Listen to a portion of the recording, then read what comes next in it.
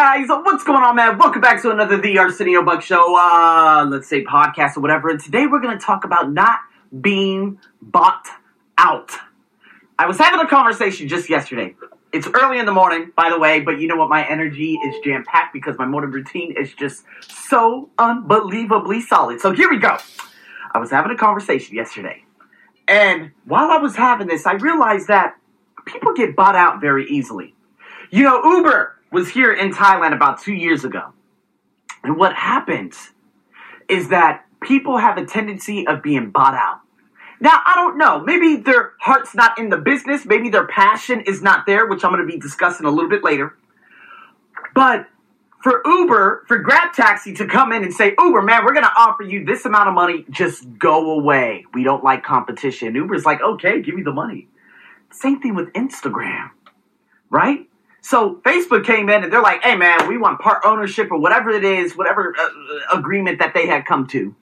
But Facebook basically bought out Instagram because every time you load Instagram, it says something by Facebook. I don't know what it says, but it says something by Facebook.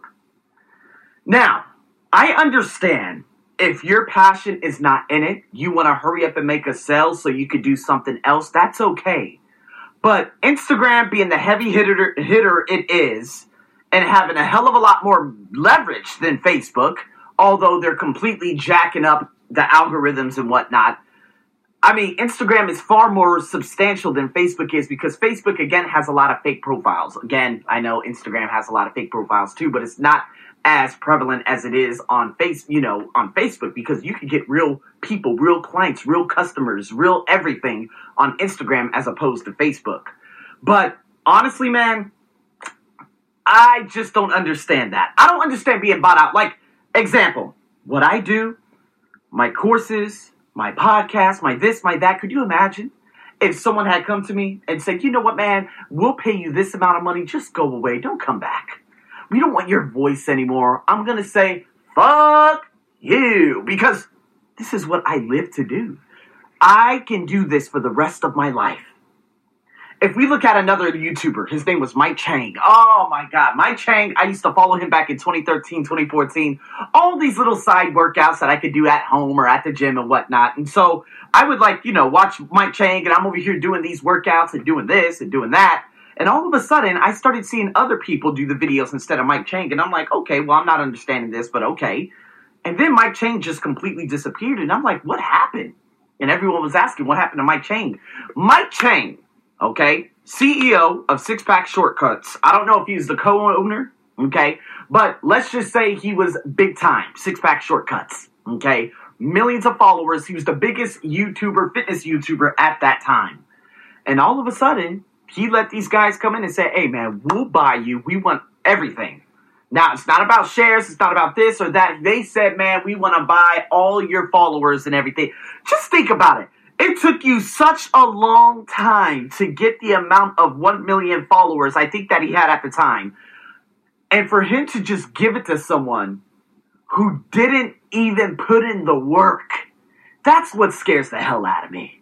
Like, you literally sold your YouTube channel and everything so you could get away from, I don't know, maybe he just didn't like it anymore, passion fell out, etc., but I mean, like, these guys put in no work. They came with the money and they said, Mike, we want to get everything. And he said, okay, here you go. And who knows how much he sold it for, but I'm like, really? I feel even worse for the guys because they think, it's an easy ticket to just go up to these popular YouTubers, buy the followers, and then that's the end of it without putting in the work. See, that's called shortcutting it. That's garbage. Okay? Now, for those of you out there who want to buy those types of things in the businesses, I actually heard from a guy that had taken care of me for a considerable amount of time when I was going to college and whatnot. His name was Dennis, wife Anna. They gave me part-time work.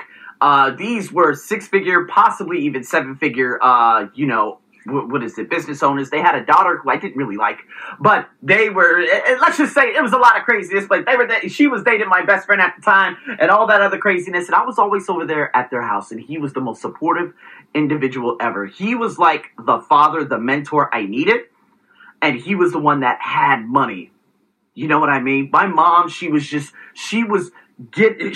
passing us by. That's what her goal was, to keep a roof over our head and everything. But this guy, Dennis, he was like, listen, Arsenio, I'm going to get you out there. Don't worry about the money here. Boom, boom, boom, boom. And I'm like, thank you so much. And I just talked to him about 4 years ago, and he said he sold that company. And he said, Arsenio, what you want to do, you want to sell the company when it's rising.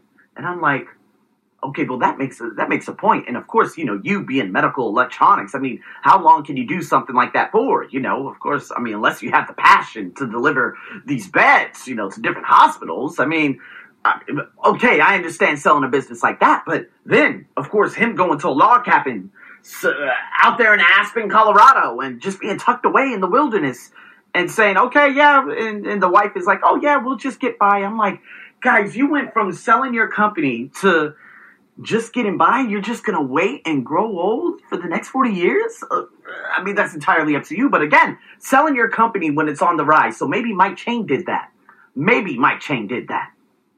And now to my final story.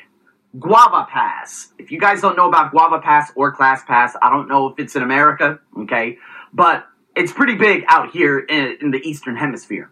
So Guava Pass was the perennial one, right? Okay, they were in Dubai, Singapore. So basically you have this Guava Pass. Anytime you travel, okay, you can pick a gym out here in Singapore, work out. Okay, got to go to Dubai for a business trip. Okay, pick that. Okay, pick that. Guava Pass was huge.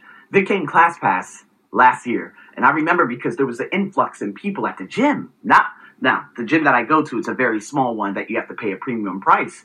But ClassPass was offering that membership for only 33% of the price. And so ClassPass came, and the next thing you know, Guava came out. And Guava's like, hey, we're teaming up with ClassPass. And so many people were angry because, again, I guess the customer service at ClassPass spanning over X amount of countries isn't so good. And people really love Guava Pass. And I'm like, damn, ClassPass. They were advertising their asses off on Facebook. I was like, damn, man. Damn, should I go with ClassPass or should I just stay at this gym? And I'm like, whoa. And so I'm having a conversation with the guy that actually, I have this purifier over here. Let me hurry up and show you guys. Bam! That purifier right there. Oh, man, that thing is a work of art. I love it. And again, it's all those, what is it, the ultrafine particles, all that craziness. You know where I live. I live in Bangkok. But anyways, the guy that I met that sold me this, he said that too bad Guava Pass is gone. We were exchanging emails because we were trying to get all this sorted out, the logistics and whatnot. And I said, dude, tell me what happened. I don't know the real story. He said, ClassPass bought out Guava Pass. I said, it is a goddamn shame. It's almost like these people are prostitutes. I hate to put it that way. It's really bad, but just, damn, Guava? I mean, did you not have it in your heart to do this anymore? But you just completely got bought out by a competitor. Now, this is what I'm trying to give to you today. If you want to sell the company, such as medical electronics and such as the YouTube or this or that, because you don't have it in your heart anymore, do it. Do it. It's kind of like Gary Vee, advertising agency, doing this, doing that. He might not have it in his heart anymore after X amount of years and wants to be an owner or do this or do that. Sell it. But if your passion is in that genre, and someone comes to you and says, we will give you money so you can go away, say the famous 2-word phrase that starts with the F and the verb to be. The personal pronoun starts with the Y because it's your passion. Do not let money dictate you away from your passion, people. This is disheartening. Now, for all those people, I hope they found it in their hearts to say, you know what? Oh, my God, I don't like this anymore. I don't like the comments. I don't like this. I want to go away from all of this. Then by all means, sell it. But if someone says, ooh, Arsenio, I love speaking. I'm going to be speaking until I'm 100 years old, until I turn into Yoda. I'm going to be speaking for a very long time. And if a motherfucker would come up to me and say, Arsenio, we'll pay you this amount, just go away, I'm going to say, fuck you. And please, don't let people do that to you. If you don't have passion for your company anymore, sell it. But if you have passion and someone says 1 billion here, go away, say, fuck you. I'm your host as always, over and out.